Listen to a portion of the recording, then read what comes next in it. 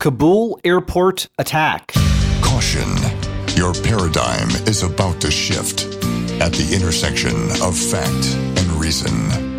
You're entering Kingston country. I'm Dan Kingston, and you're listening to the Dan Kingston Podcast. At least 2 explosions hit near Kabul airport.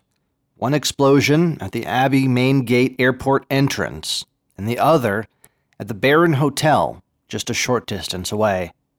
It was a coordinated attack, according to the Pentagon. Early in the day, it was reported there were 30 people brought to the hospital. Now we know it's much worse than that. We know 12 U.S. service members were killed in the attack at the Abbey Gate. 12 killed, 15 injured. At least 60 Afghans have been killed. Reports are there's a sewer drain full of bodies. If you've seen the images, it's very graphic. Lots of dead bodies, injured bodies in a sewer. The Islamic State has claimed responsibility. And to back up and give you just some perspective, if you haven't seen the map or the images, Kabul Airport's main gate is the Abbey Gate, just a short distance away from the Baron Hotel, that's used as a staging ground, bringing evacuees to the Baron Hotel, and then they were brought to the airport. And this was supposed to be a way of securing Americans or Afghan allies and bringing them to the airport. But now we know there was an attack at that staging area, the Baron Hotel. 60 Afghans killed. And at the Abbey Gate, you had the 12 U.S. service members were killed. At the Baron Hotel, apparently it was guarded by UK service members. No reports on casualties yet. This is developing. We're going to know a lot more. Obviously, you've listened to this podcast perhaps today, perhaps into the future. And so the exact specifics, you may know more than me at the time you're listening to this podcast. But we do know that yesterday, senior U.S. official warns of an impending specific and credible attack. We know that, and that was reported. And U.S. Marines stationed at Abbey Gate were told of a potential suicide attack happening there. U.S. Embassy officials stationed in Kabul warned Americans to avoid the airport gates. So by all reports, we knew that there was a credible and specific attack, even a suicide attack at the airport gate. Yet, operations were not suspended, no evasive action was taken, and you have to ask yourself, what is the point of having invested all this money and resources into the intelligence to then not even act on it?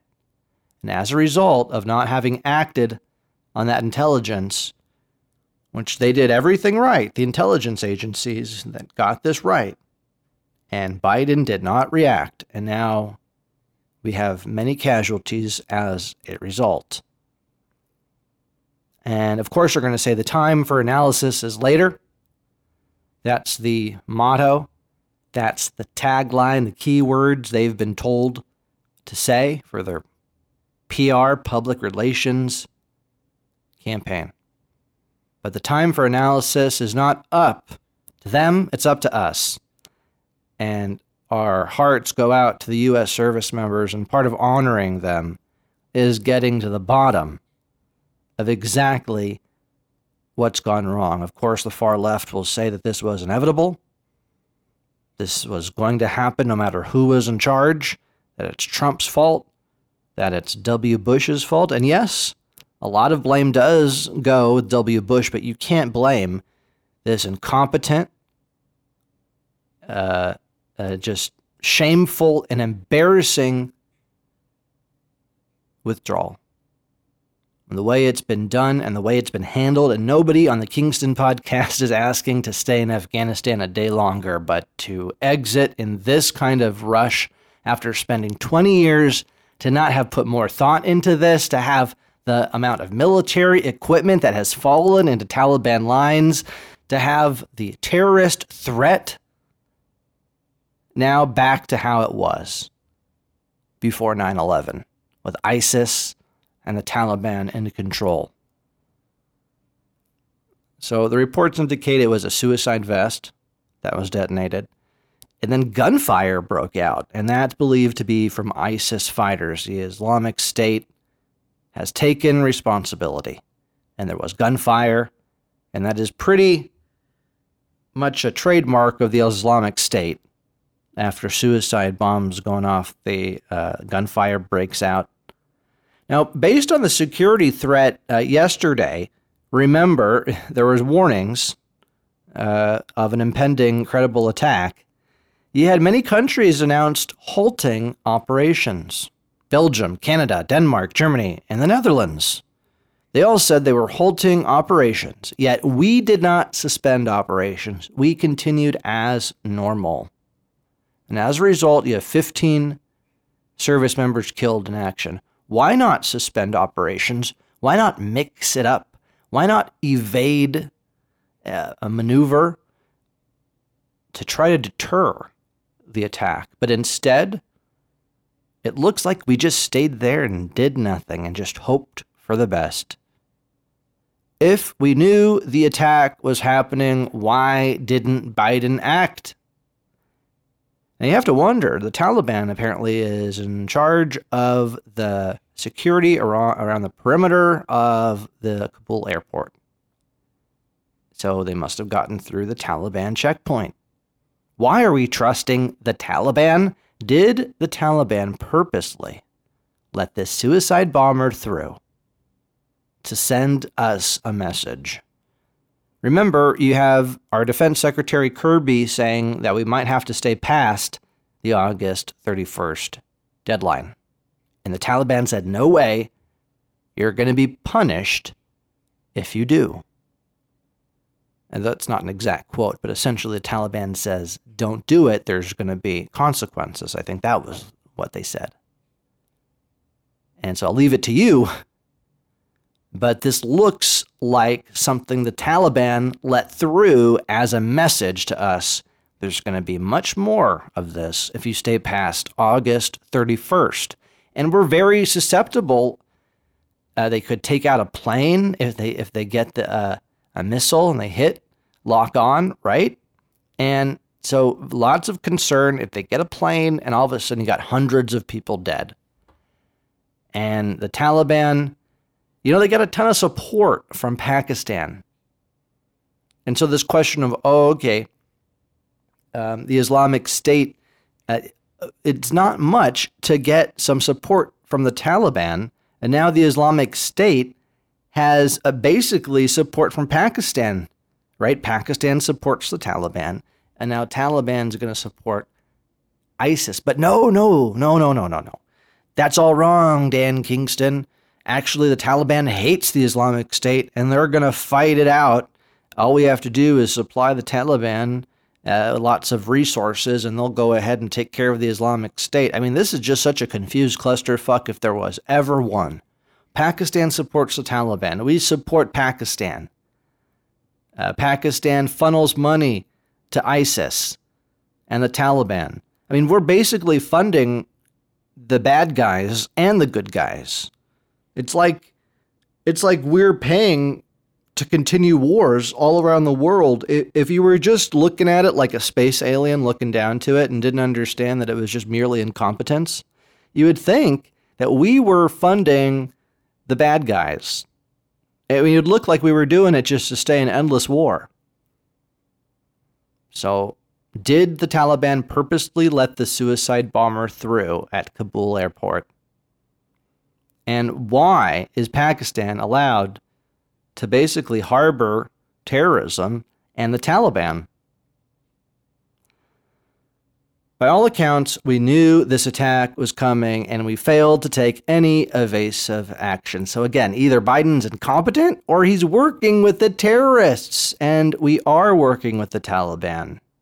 By his own admission, he's working with the Taliban. It's not much of a step to think that maybe he's also trying to work with the Islamic State. This guy's pathetic. This guy's incompetent. At worst, he's a traitor. How did we get into a position of trusting the Taliban?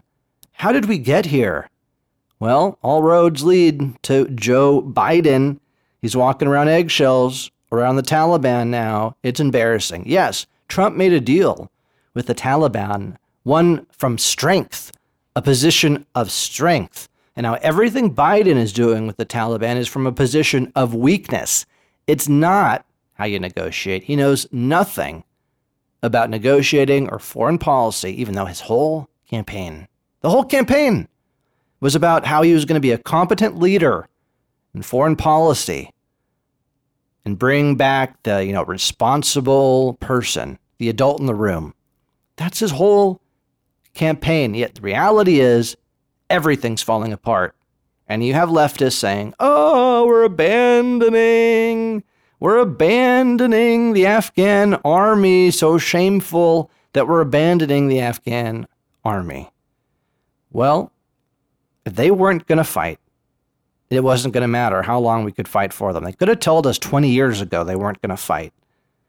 And nobody is suggesting we should stay there longer and fight a war that's not ours to fight. That's not what the debate's about. The debate is about how you incompetently put lives at risk, American lives at risk, because of your incompetence, because you don't know how to plan, because the president seems to have dementia, and as a result, because of this failed exit strategy, which the left says is inevitable and was always going to happen, which is a lie, and we know it's a lie.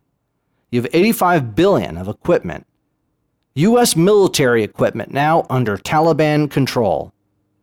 Reports are 2,000 armored vehicles, Humvees, 75,000 total vehicles overall, 45 Black Hawk helicopters, 50 Scout attack choppers, 30 military version Cessnas, 4 C-130s, 600,000 small arms, 20,000 grenades, 10,000 ground rockets, all in the hands of the Taliban, thanks to the irresponsible, incompetent